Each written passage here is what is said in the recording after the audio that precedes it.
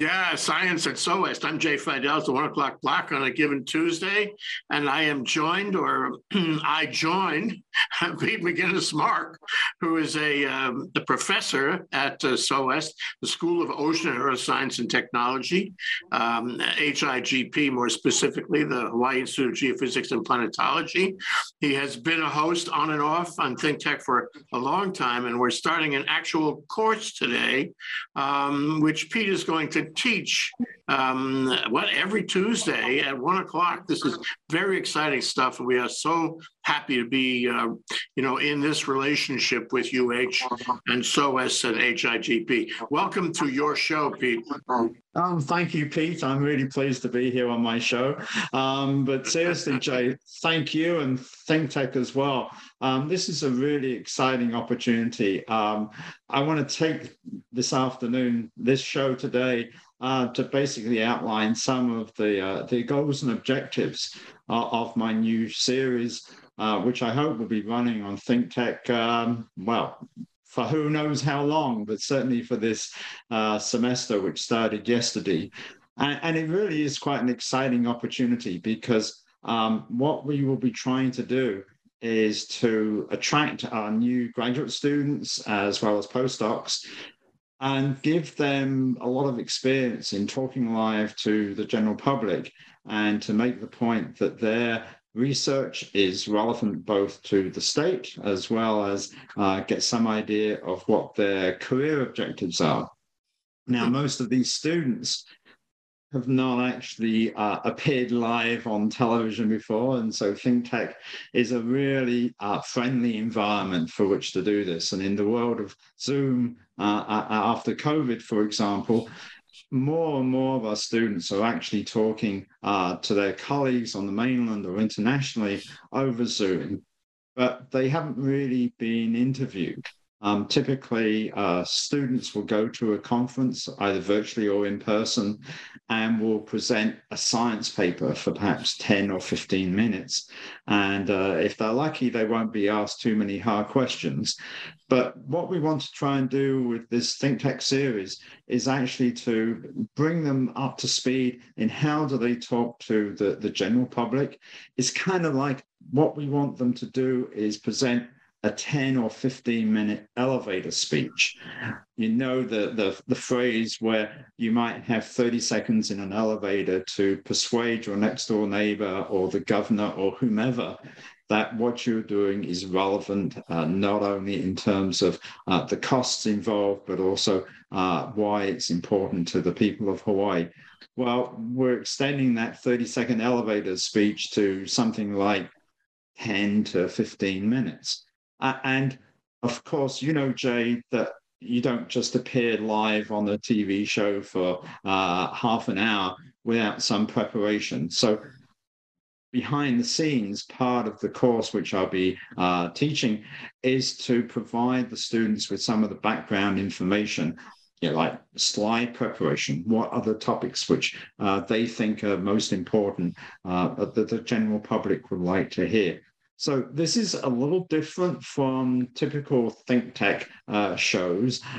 It's going to be different because many of the guests, this might be their first time on television, and certainly the first time they've been interviewed over Zoom on their material, but also trying to evaluate how they are performing as far as the material which they're presenting. Even the graphics is going to be a challenge for some of them, because clearly we can't show a detailed plot of data and allow the audience to really understand it. So simplifying the work which they're doing for an audience who may never have heard anything about the kind of work that they're doing is something really new. And at SOAS, Margaret McManus and Dave Carl and a few others, the department chairs, really got excited about this concept, wherein the students themselves start to get the experience of presenting their material online. So we're excited about it. Delighted that ThinkTech thinks this is a good thing for our community to hear about. So I'm going to stop and let you, if you've got any questions, and then I'll go into more of my post-amble, preamble plus one. Well, Pete, I'm really about this. We've been doing talk shows for almost 20 years, radio and video like this, streaming. And this is really special to have a relationship with SOWEST and university, and to have the crucible of what you do there come into our content, into our stream, so to speak, and to share that with not only the university, but with the public.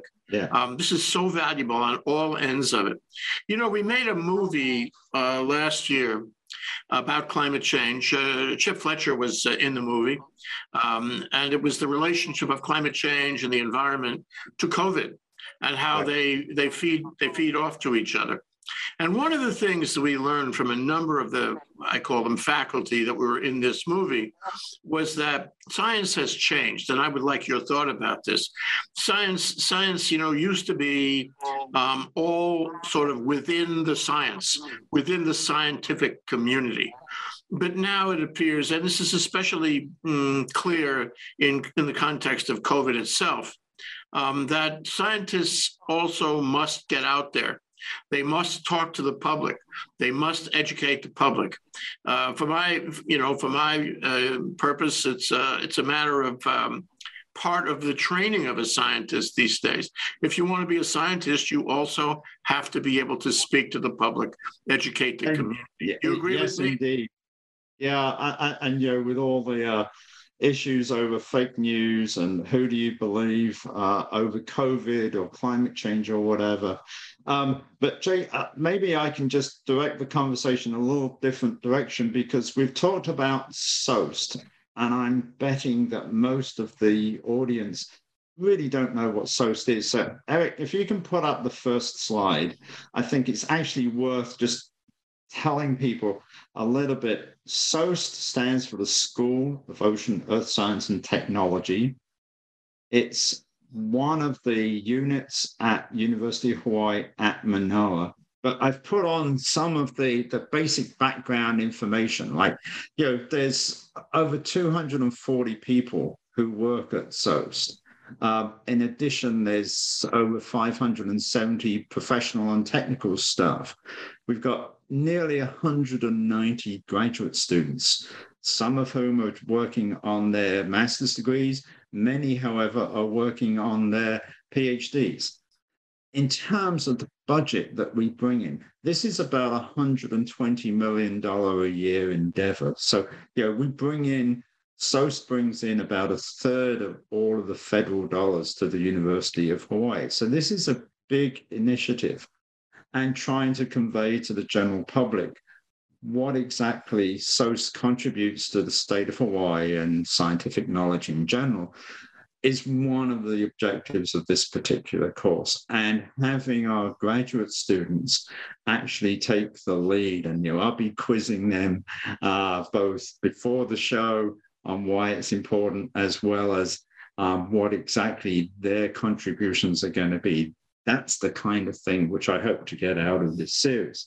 And Eric, can we go on to the second slide, please, which basically just gives you some idea of the breadth of the studies which are conducted at SOAST. And you mentioned Chip Fletcher, who is our new interim dean.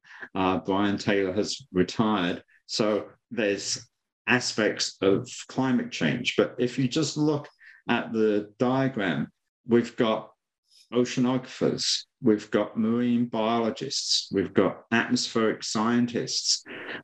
We worry a lot about climate change, but also geology, natural hazards, for example. Hawaii has numerous natural hazards, be they tsunamis or earthquakes or volcanic eruptions or whatever. There's also a very vibrant space program. We launched our own satellite from the space station back in 2020. We're sending another one up later this year.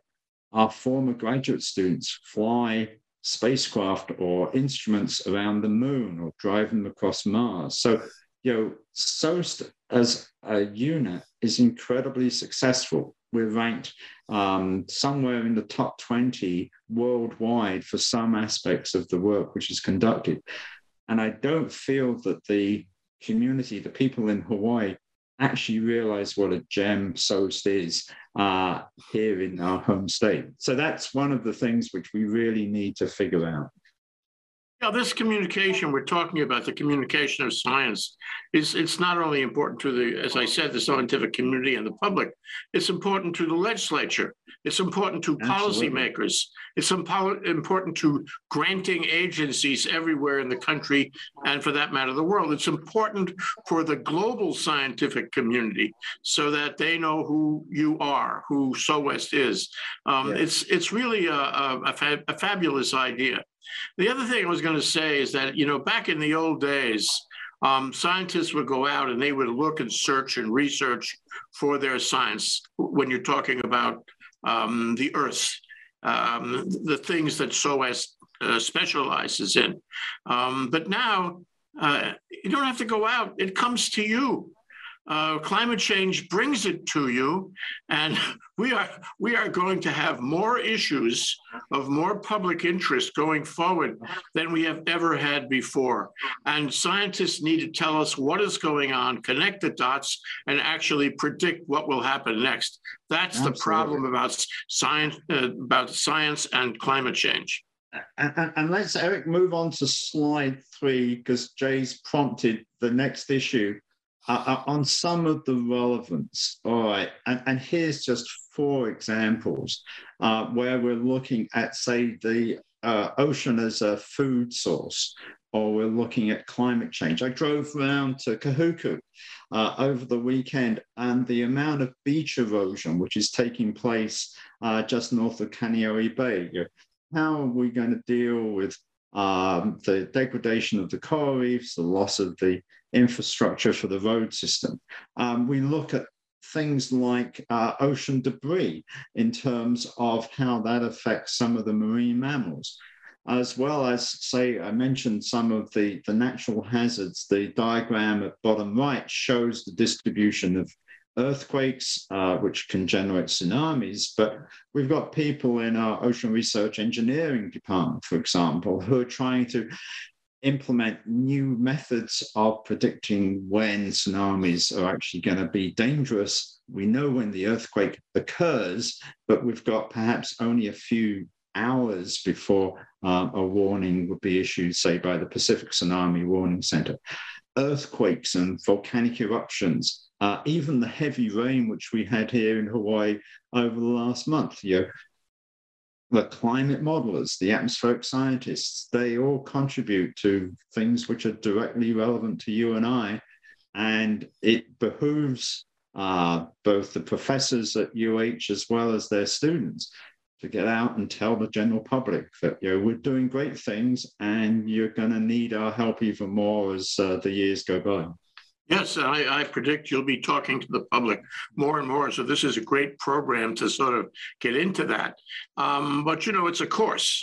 And I would like to spend a few minutes with you about the nature of a course here on ThinkTech and at SOAS. And I know that you're a kind and gentle, avuncular professor, Pete, but how will it work from your end? And should the students out there who are called upon to present, should they be intimidated? No, I don't work by intimidation. I cajole and try and pressure the students. The way that the whole course, as you describe it, will work out, it's probably not going to be given for credit. At least not this semester. We only started planning this about a week ago. So trying to give the students actual credit is unlikely, but it will take the form of a weekly seminar, and the students are very familiar with seminars. And the key difference between a regular seminar that perhaps the faculty as well as the students would join in would be that I would spend perhaps an hour before each one of the shows talking to a particular student, if she's sort of first time on the air, clearly there's the preparation work. So we've had courses before at the university on public speaking, but they have been focused almost entirely on how do you go to a science conference and put your research in the best possible format for other research scientists to appreciate. Here it's going to be different. We're not interested in the 8th decimal point of your measurements or what you're coding your computer programs in. It's primarily to be a generalist. And I found in the past, like when I did the previous shows on ThinkTech, that probably the most helpful for the participant was the preparatory work. So you sit down with an individual and say, this is how, a 30-minute show should be put together. And then after the show, you sort of have an individual debrief. What I'm hoping is that, as with the normal university seminars, as this becomes better known on campus, we will have many other students sort of logging on, and they will be able to not only watch the shows, but also provide their own colleagues with critiques during real time. So that's just like a regular seminar that we would have on campus. As we get started, it's obviously we're bootstrapping the way that the course or this endeavor is put together. It might well be that, say, for the first 2 or 3 weeks, we'll only have one of the students giving a presentation, and I'll be quizzing them on the relevance. But as, say, we enter into February, what I'm really hoping is that we will have less of the student giving the talk, but then we'll have online comments, hopefully constructive comments about, I didn't understand this, or tell me more about why your work on, say, water on the moon is relevant to people of Hawaii, or something like that. It's a learning process, even for you and I, Jay, that we don't quite know how this is going to work out. I think it's a really exciting concept. It's the sort of thing which the students will benefit from, even if we fail.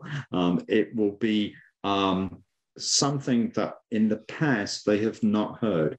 And with all of the social distancing over COVID, for example, we're not giving the students enough opportunities to interact either with their peer group or with the faculty. This is a new way. They're much more comfortable than you and I working with Zoom. So we'll see how it goes. It could be great.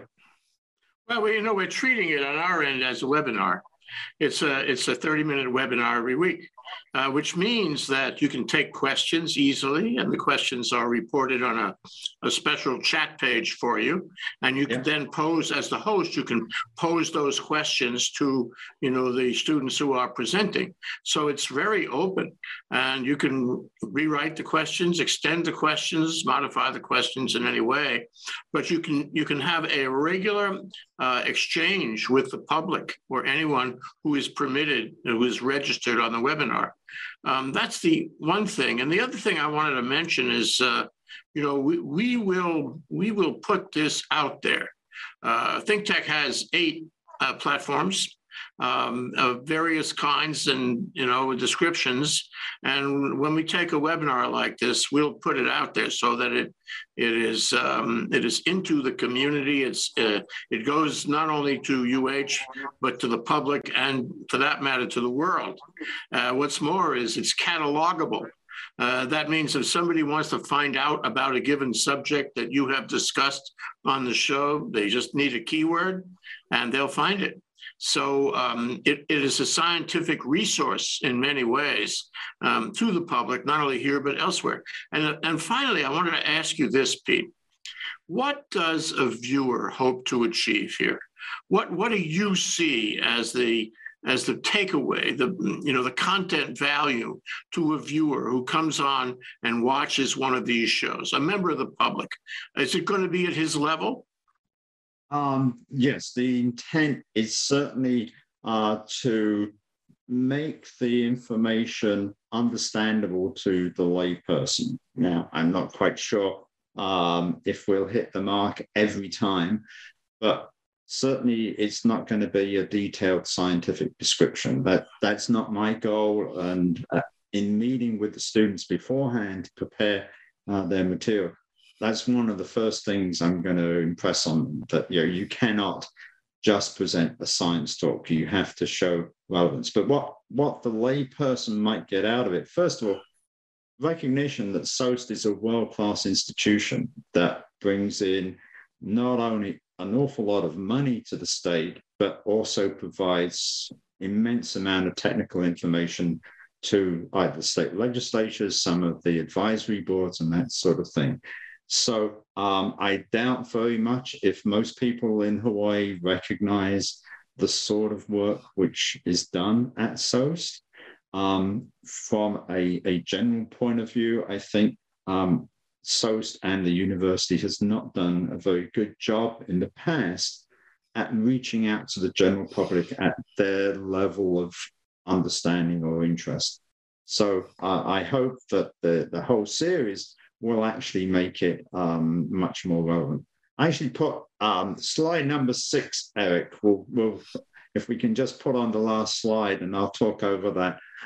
Basically, what are the goals for this series? Well, I'm going to interview a student each week, and that's going to give them experience in public speaking.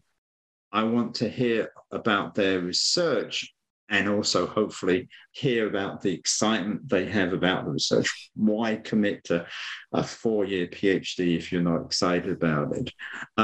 But they have to explain the relevance of their work to the general public. That's the key thing. And basically, Eric, I can't read my own slide right now. If you can go, thank you. Students should also have some idea of what their career goals are. Why are they doing this? Apart from having lots of fun now, hopefully we can convince the viewer that our students are going to get good jobs, but hopefully stay in Hawaii and high-paid jobs. And finally, the general public needs to learn much more about activities at Manoa so that, when the ledge decides that they're going to cut Manoa's budget again, everybody will stand up and say, well, no, because we want to know about climate change. We want to worry about earthquakes and look at all of the exciting things which are being done for the benefit of our local kids as well as kids from the mainland. Or I say kids, but young scientists more than anything else. So, we're not sure how this is going to work. I'm not certain who's going to appear next week. I will be here. But it's a general effort. And I'm also hoping, Jay, you mentioned that this is an interactive Zoomathon or whatever. When I gave the other series on think tech research at Manoa, there wasn't any interaction between the audience and the presenters. I think that's a really exciting development for ThinkTech to actually utilize the internet or Zoom so that you can gauge the reaction from people. And I too will be sort of promoting the links for this show in the hope that many people will tune in. Some will be from the university. Some, I hope, will be lay people who are just generally interested. And that's how you engage our community with what we're doing. So try it and see. Well, speaking for myself and the staff at ThinkTech, we want this to work, and we'll make every effort to have it work. Not only because this is what we do, but because SOAST is a special organization for us. We've been, dealing with it. We admire it for years and years, and we admire its faculty and its work, and it more and more relevant, more and more important. But at the same time, though, it seems to me that the university could do more of this. And if this works, and I'm knocking wood that it does, I believe that it will. I will make every effort to have that happen. but this could be useful for other departments, other parts of the university, other campuses, other faculty, other students, other programs. And I would like to see it go beyond that, don't you think? It's odd that you say that, Jay, because I've already had discussions with the director of our Sea Grant College, which has supported students not only within SOAST, but in a variety of other departments across campus. And yes, this is a test program in the literal sense, but I'm hoping it would actually be expanded to other departments across campus. Believe me, I'm going to be trying to push this as much as you. So hopefully it will succeed. Yeah, a few years ago, there was all this rage about MOOCs. Remember those large online courses, massive online courses? They were emanating from various places on the mainland. I don't think Hawaii got into it very deeply. I always thought that if Hawaii is going to do it, Hawaii has to do it in its own way, its own style, the Aloha style, call it. Mm-hmm. And I think this is exactly what this is, or could be, a MOOC, where ultimately people on the mainland watch it. Right. Well, it's different from a MOOC because hopefully you've got a live presenter quizzing the students, but doing online classes in this manner, it may not work for a 600 level volcanology course, for example, but this communications aspect, we teach classes on writing proposals, on presenting material at conferences. This is the same kind of deal. So trying new methods for our students' benefit, I think, is a really good idea. Yeah. So let's turn to you for a minute, Pete. You have been a fixture at SOAST for about 200 years now. At least, yes. Yeah, at least, yeah. And I wonder, what motivates you? What gives you the passion here? What are you seeking and why? Well, first of all, I'm a lifelong supporter of SOAST. I think it's a wonderful organization, and it has given me a great career doing what I enjoy, which is studying volcanoes on Mars. But the more general aspects of it, I just feel, this is what a faculty member should be doing. You can't just present the same material in the same manner every year and expect the students to be excited. Times are changing. With COVID in particular, we have to think of new ways of helping the students get a better experience. So it's in my DNA. I'm excited about my own research, and I'm excited to find out why students are excited, whether it's a marine biologist or it's an atmospheric scientist or an engineer. It's neat. Find out as much as you can. So that's what fires me up. You're a scientist, but you're also a teacher. It's an important combination, I think. That's you. Well, can you also talk for a minute about the founding group that put this together? You mentioned Dave Carl's name a little while ago, and there are others too. Can you talk about the way it came together, the seminal group, the seminal or organizational arrangements? A simple answer would be no, because it was an idea hatched by the department chairs. We have 4 different departments within SOAST. They recognized the need for, in essence, a school-wide seminar series. And they decided that I would be an appropriate person. Dave Carl, of course, has a long-term association with ThinkTech, and I think he had something to do with me being encouraged to do this.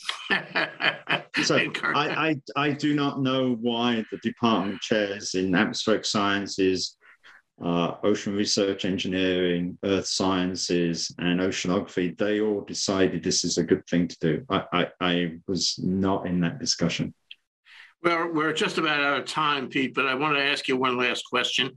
To the extent that people look at this introductory show and try to get the flavor of what you're about to do, and maybe consider, watching it on a regular basis, or for that matter, become a student, participate in the show itself, and in any event, become more aware of SOAS. What is your message to them?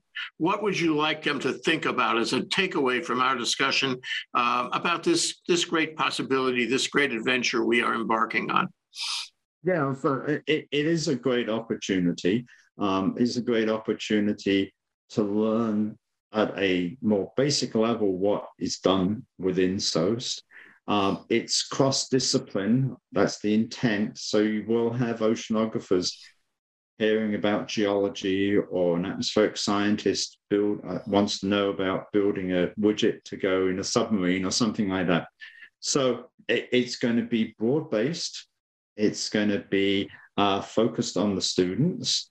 And we're trying new techniques to basically enhance the educational experience at UH Manoa. That's great. That's really an important statement.